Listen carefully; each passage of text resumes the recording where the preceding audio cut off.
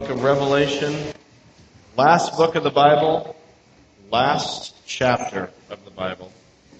Chapter 22, Revelation chapter 22. As we finish up this book,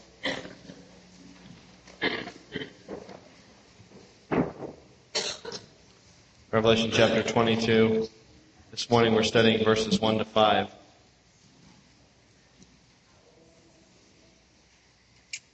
It says, "Then the angel showed me the river of the water of life, as clear as crystal, flowing from the throne of God and of the Lamb, down the middle of the great street of the city.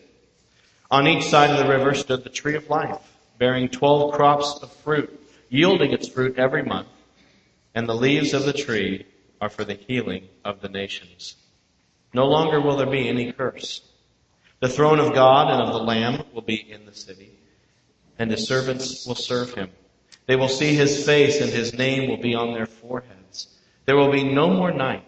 They will not need the light of a lamp or the light of the sun, for the Lord God will give them light, and they will reign forever and ever." I've said before that Revelation 21 and 22 here is my favorite part of the book of Revelation, because it's such a vivid description, probably one of the most extensive, lush descriptions of the eternal life that awaits us as Christians. This is such an amazing picture, and I find that I need Revelation 21 all the way. Starts at 21:1 and goes down through 22 verse 5.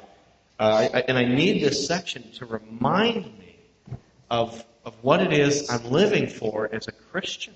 I find myself so easily distracted by worldly temptations, worldly sins, diversions, and I find that it's so hard to keep up my zeal for God, my seeking after the Lord, and not get distracted by my kind of spiritual ADD, where I'm always off into some other thing and I forget about the Lord and his call upon my life. But I feel like when I read Revelation 21 and 22 here, and I'm reminded of what it is God has in store for us as Christians, it just draws me forward again and reignites my appetite for eternal things rather than the things of this world and sin.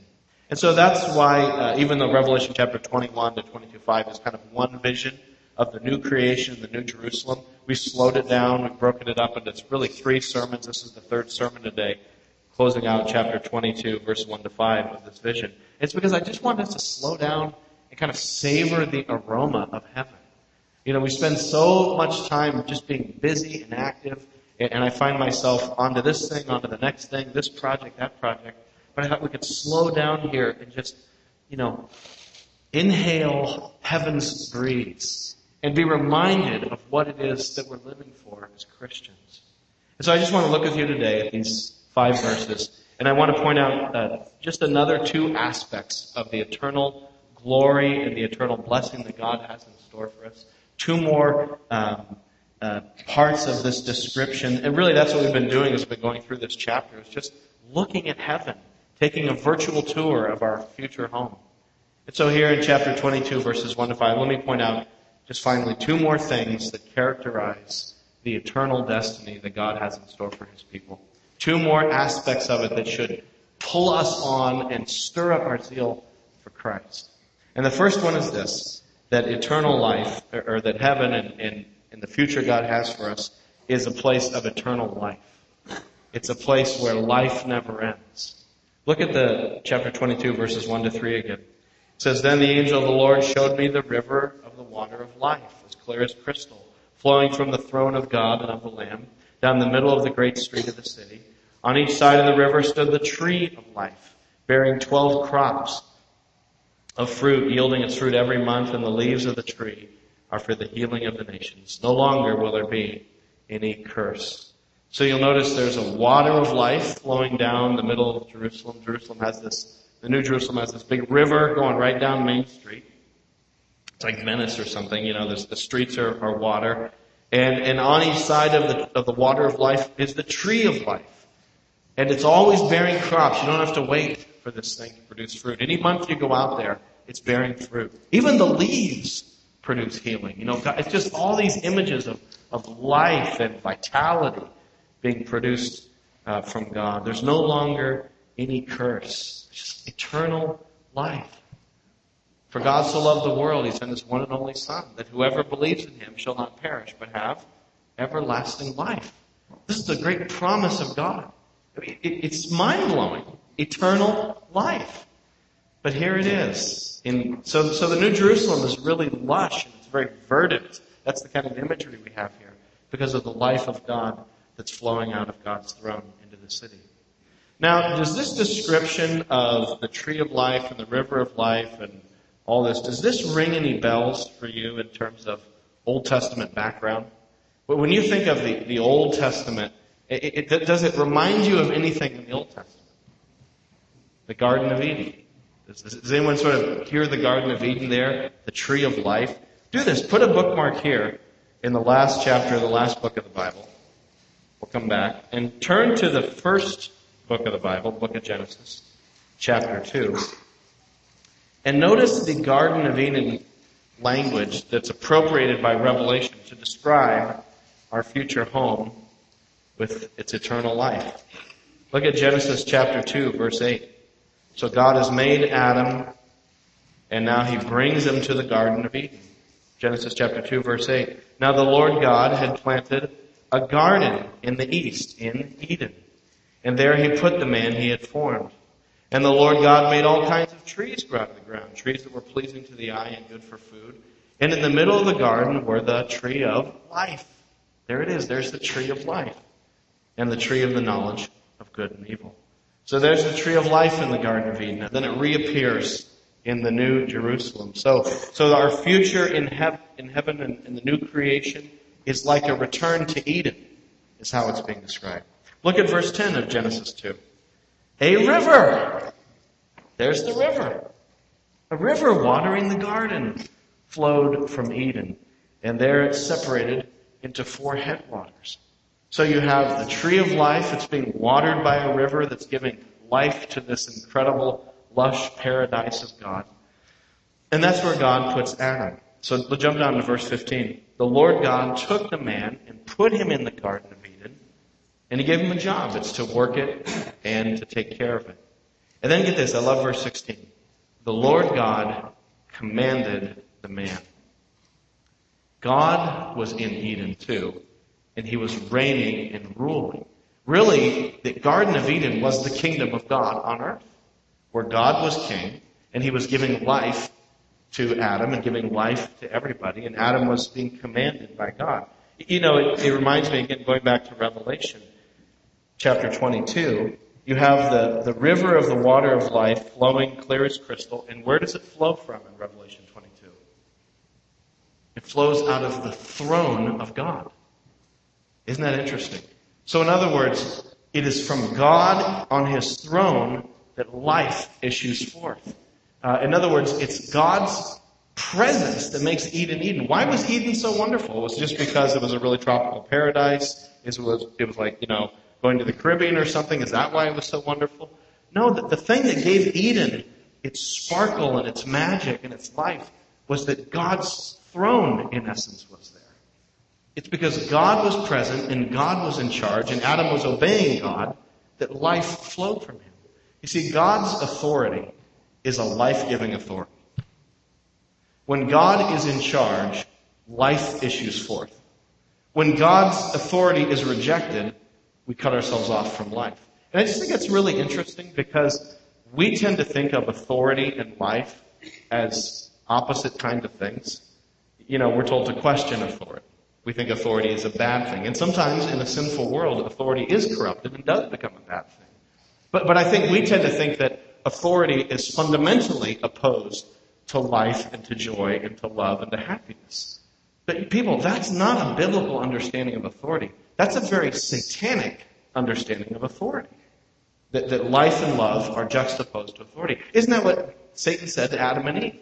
He basically told them, look, if you really want to be happy, if you really want to have life, if you really want to enjoy yourselves, You need to eat from the tree of the knowledge of good and evil and become essentially your own gods. You need to throw off God's authority and take some authority for yourself. Make yourself happy. Determine your own right and wrong. So it's interesting that really biblical authority, godly authority, produces life. And it's true at a human level too. God has delegated some of his authority to human beings. He's delegated some authority to parents. And when parents are parenting in a godly way, it gives life to children. Children flourish under godly authority. In a marriage, God has placed the husband as the head of the family. And when a husband is being a godly, loving, serving, engaged, not withdrawn, but an engaged, loving husband, it just pours life into that family. And families flourish under godly leadership. In churches, God has given a measure of authority to pastors and elders. And when pastors and elders are being godly and humble and leading and using their authority well, it gives life to churches. Authority under God's rule gives life. And here we see it even in Eden. God puts Adam and Eve in the garden, and God gives him authority. He says, work it, take care of it. But remember, you're following my authority. And so it says in verse 16, the Lord God commanded the man. The throne is in the center, and life flows out from it. And he says in verse 16, what's the command? You're free to eat from any tree in the garden, but you must not eat from the tree of the knowledge of good and evil, for when you eat of it, you will surely die. There it is. When we reject God as king, when we reject him as our maker, we think that we're finding freedom and life and happiness, but we're actually on the road to death because we've cut ourselves off from God, who is life. All life comes from God. And so to reject God's rule and his authority in our life is to embrace death. And so you know the story. Adam and Eve, they obeyed for some time. We don't know how long. Maybe weeks, maybe an hour.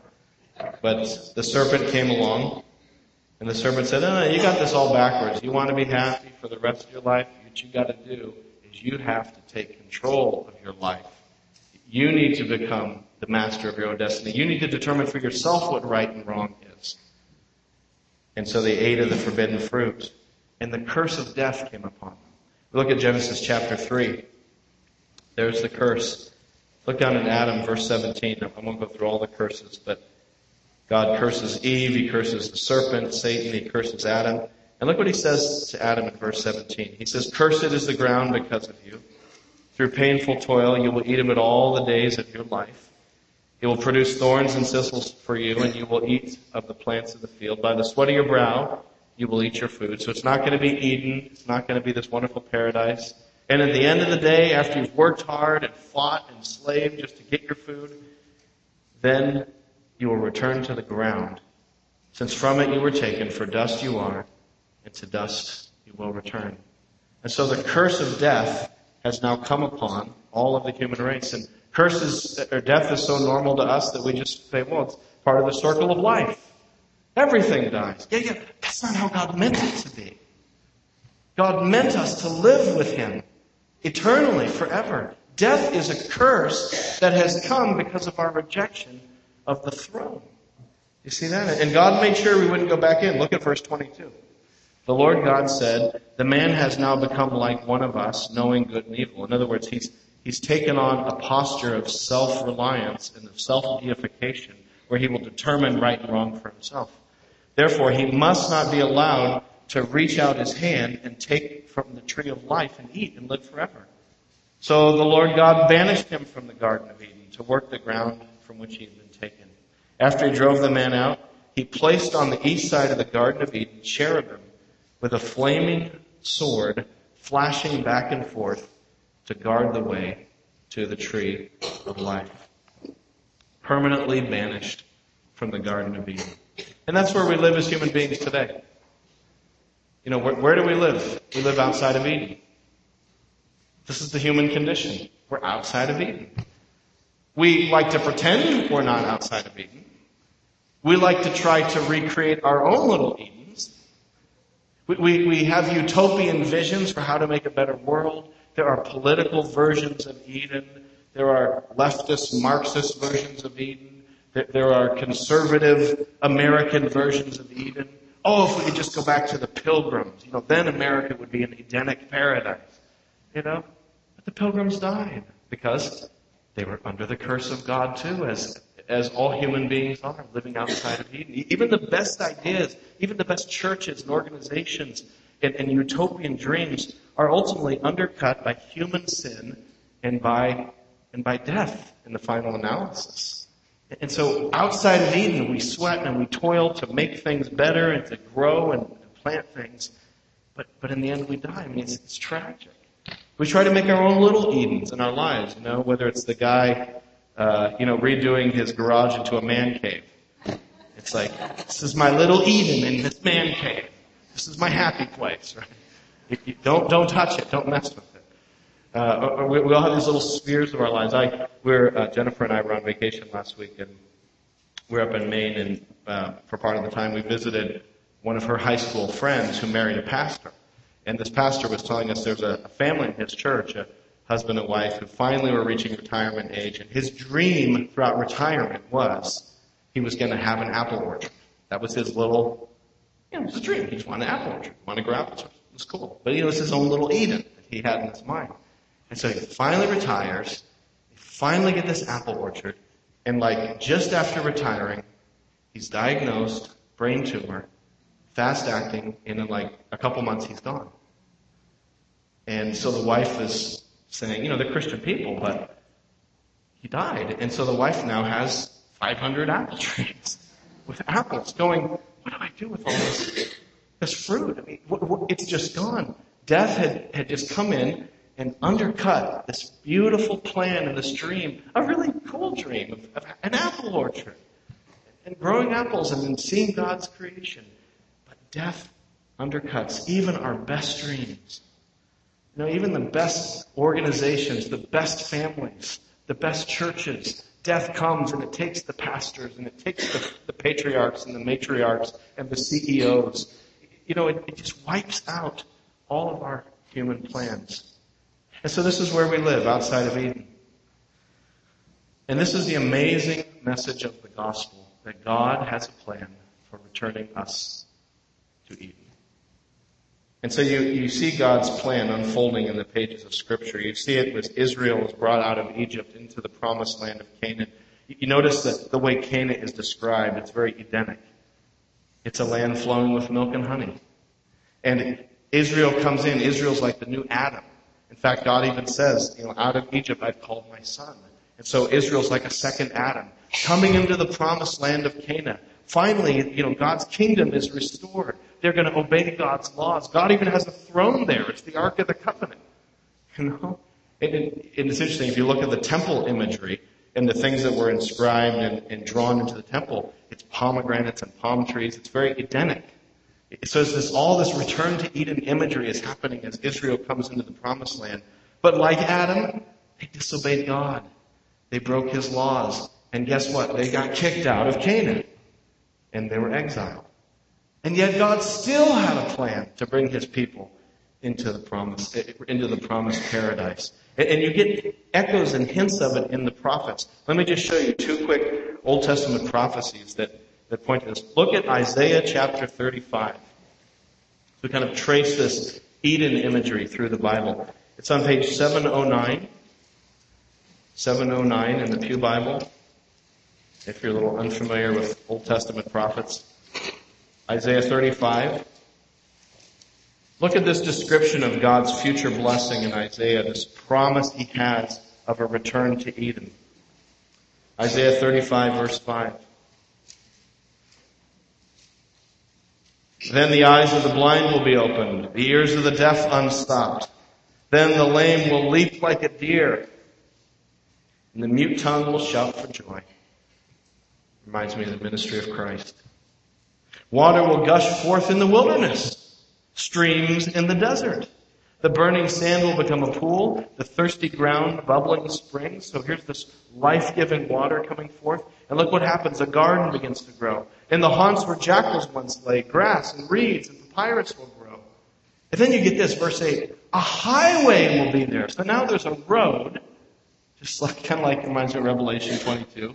There's a road with water and plants, and it will be called the way of holiness. The unclean will not journey on it. It will be for those who walk in that way. Wicked fools will not go about on it. No lion will be there, nor will any ferocious beast get up on it. They will not be found there. But only the redeemed will walk there, and the ransomed of the Lord will return.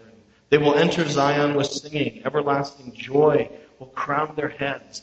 Gladness and joy will overtake them, and sorrow and sighing will flee away.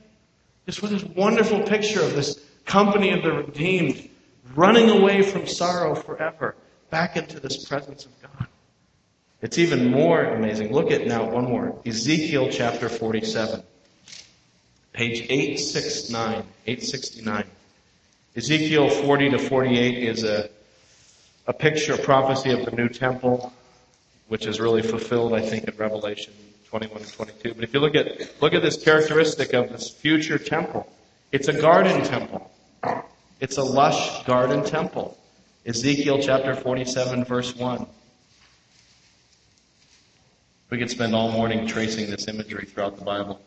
But I'll just do one more verse here. Ezekiel 47, verse 1. So Ezekiel's having this vision of the temple. It says, the man brought me back to the entrance of the temple, and I saw water coming out from under the threshold of the temple. So from God's throne in the temple, in the Ark of the Covenant, is water coming out. So there's this river coming from the throne. The water was coming down from under the south side of the temple, south of the altar. He then brought me out through the north gate and led me outside to the outer gate facing east, and the water was flowing from the south side. Look down at verse 7. We'll jump down a little bit. So he sort of follows the river that gets bigger and bigger and deeper and deeper. It says, when I arrived there, I saw a great number of trees on each side of the river. And he said to me, this water flows toward the eastern region and goes down into the Arabah, which is a total desert waste, where it enters the sea. And where it empties into the sea, the water there becomes fresh. Swarms of living creatures will live there, wherever the water flows. There will be large numbers of fish. So it's like the creation all over again, fish and animals in the ocean. Because this water flows there and makes the salt water fresh. So where the river flows, everything will live. It's living water. And then verse 12, this is where Revelation 22 comes from. Fruit trees of all kinds will grow on both banks of the river. Their leaves will not wither, nor will their fruit fail.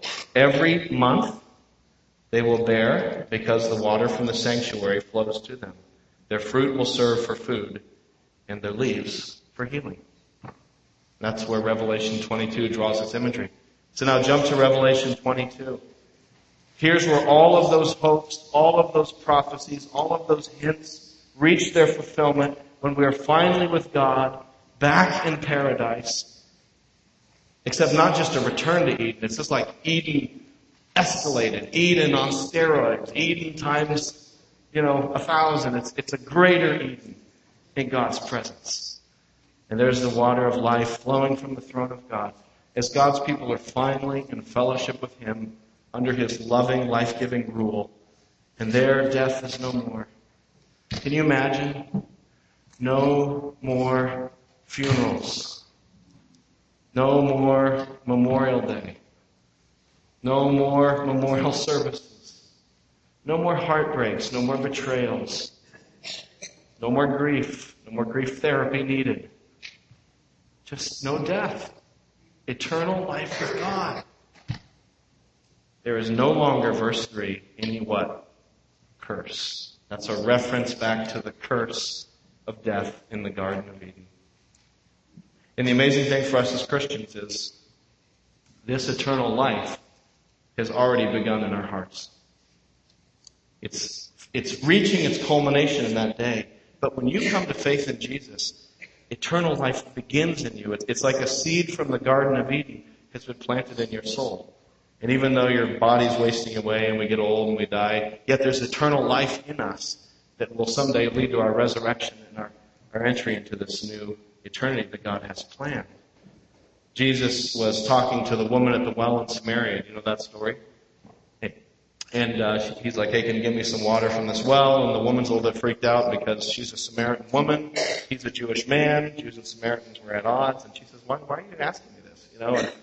And he says, look, if you knew who I was, you'd be asking me for water, living water. And then he promises her. He says, whoever believes in me will have water welling up within them to eternal life, talking about the Holy Spirit. So even when we become Christians, there is this living water, there's eternal life that's been planted in us. And so though outwardly we're wasting away, inwardly we're being renewed day by day.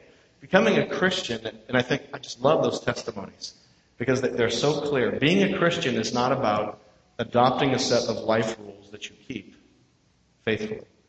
I heard that sort of theme in the testimonies. People thought, well, I'm a Christian because I do this and I do that, and I'm a good person, and I help an elderly person with their, garbage, or whatever good deeds we sort of construct for ourselves, whatever our definition of good and evil is that we've constructed for ourselves.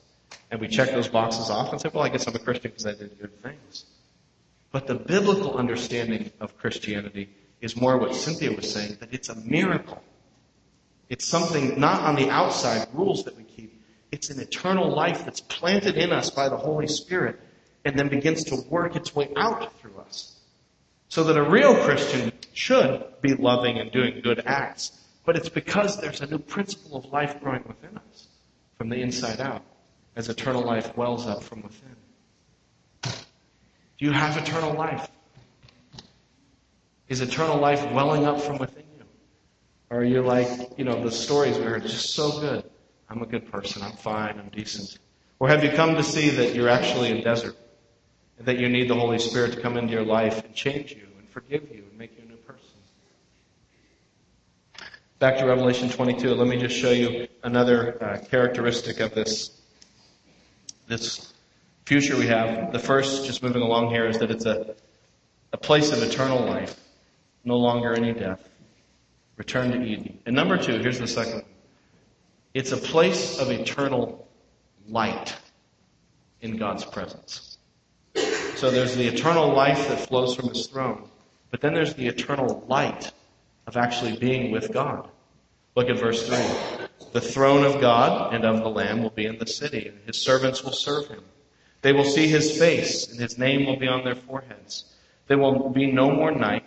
They will not need the light of a lamp or the light of the sun, for the Lord God will give them light, and they will reign forever and ever. So once again, return to the garden, reigning with God.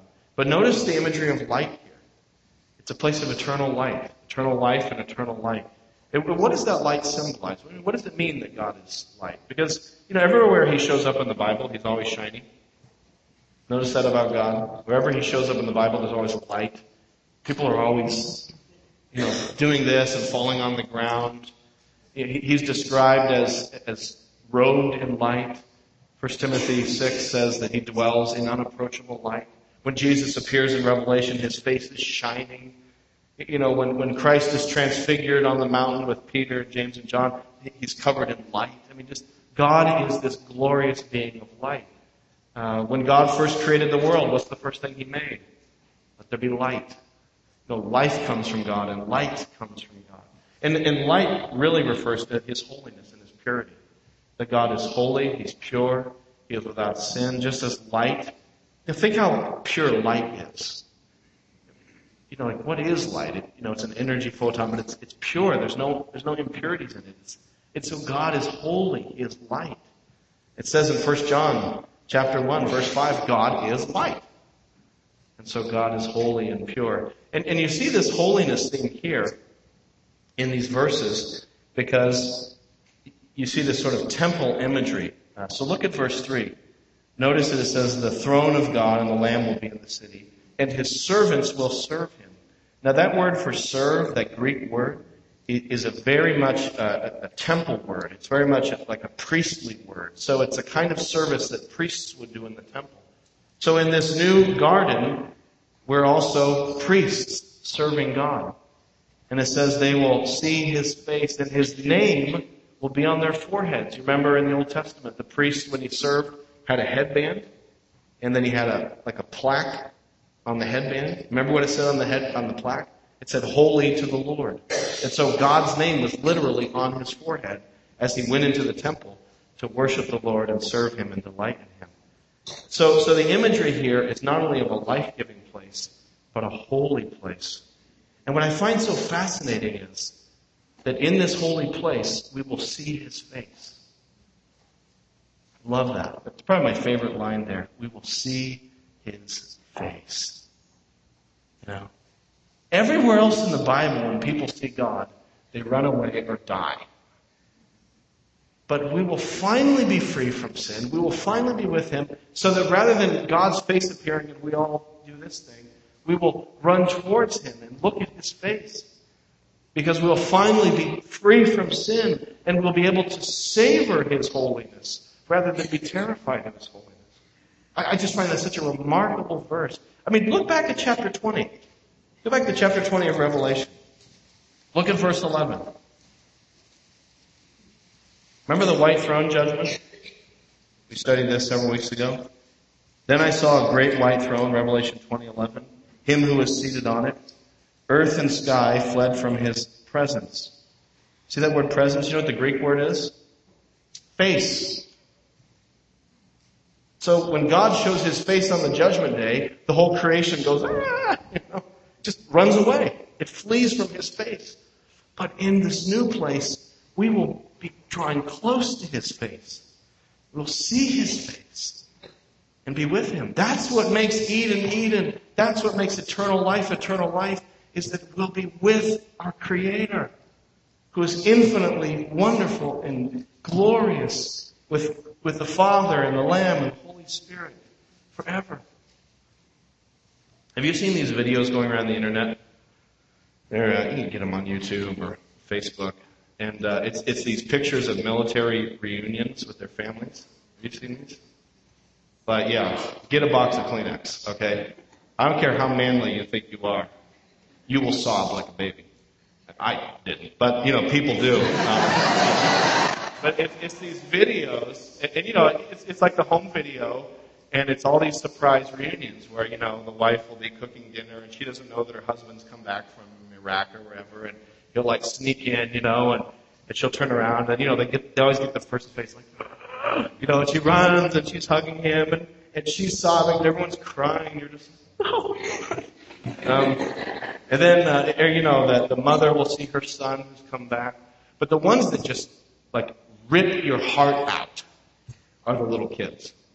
Those are the ones that just, they're terrible. I mean, they're just horrible because I can't believe this. But it'll always be like a classroom. You've seen these videos? And it'll be, little Susie's second grade class, and she's in her class, and she's sitting there at her desk, and she's like the last person in the room to realize that her dad is like, in the doorway and fatigued. And he's just standing there, and then, suddenly she sees him, and, and she starts sobbing. And like, she doesn't raise her hand to say, can I get up and go see my dad? She's just like over the desk, and, in her dad's arms. Because she finally gets to see his face. It's like she's talked to him on the phone when he was overseas. She's emailed him, but she didn't get to see his face.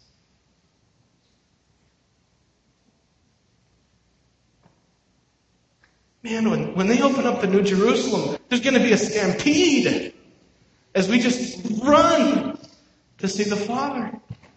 Finally.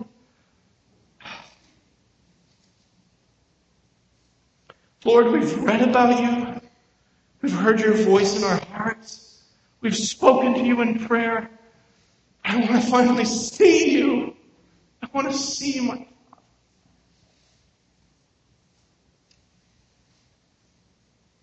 Why do we compromise with the world? Why do I settle for sin? Why is my zeal for the Lord so weak? Why? When this is my Father. And it's all because of Christ. The only reason we can have hope of this is because of Jesus Christ's blood shed on the cross. How can sinful, wayward people like us have any hope of eternal life or the eternal holy presence of God? We have no hope of that. We can't get there. We're not good enough. But you see, Jesus Christ came. He lived the life of perfect obedience that Adam didn't do, that Israel didn't do, that we didn't do. He went into the desert just as Adam was tested, just as Israel was tested. So Jesus, the true Son of God, went into the wilderness for 40 days, and he was tested. And he obeyed the voice of God. And whatever the Father did, the Son did. Jesus would say, I only do what my Father tells me to do. He lived perfect obedience. And the eternal life that flowed through him as godly authority and submitted to that produced life through him.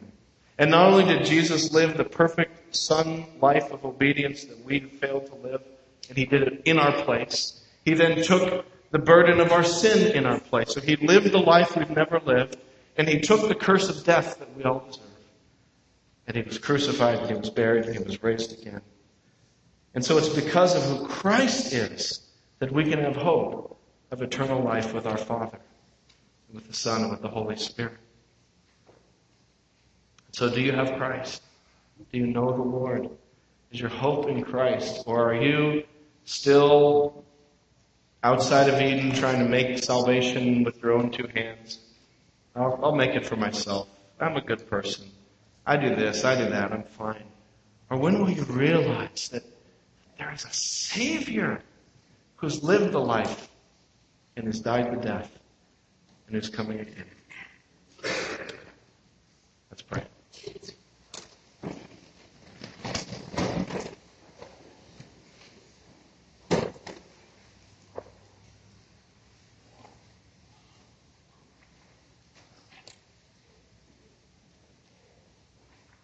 Lord Jesus, we pray that you would continue to rehabilitate our affections and cause us to have pure and Holy Spirit-given longings for eternal life with you. God, reveal to us how great the salvation is that you have in store for us. Lord, we know that as our appetite for you grows, our appetite for this world will shrink, because a person cannot have two masters and they cannot have two appetites. And so, God, increase our appetite for you. Help us to love you, Lord. I just pray for this church. This church would be a church filled to the brim with the Holy Spirit. That, Lord, this would be a church full of people who are just full of Christ. That when newcomers come into this new building that we finish at, God, they wouldn't be oohing and awing at the new sanctuary or the new construction, but they would just have a sense of your holy presence here as a little foretaste of Eden. God, may we be a people filled up with the Holy Spirit. And Lord, may that water of life flow out of us so that when we're in our neighborhoods, when we're in our workplaces or at school in a month here, God, that the Holy Spirit would just flow forth from us. And people would get a little taste of Eden by bumping into us, Lord. May we be living ambassadors for the Garden of Eden that's to come and for you. And so, God, use us, we pray. And Lord, give us more. Fill up our church more. Bring revival here more. God, we just want more of your presence in our lives and less of sin and less of this world. We pray this in Jesus' name.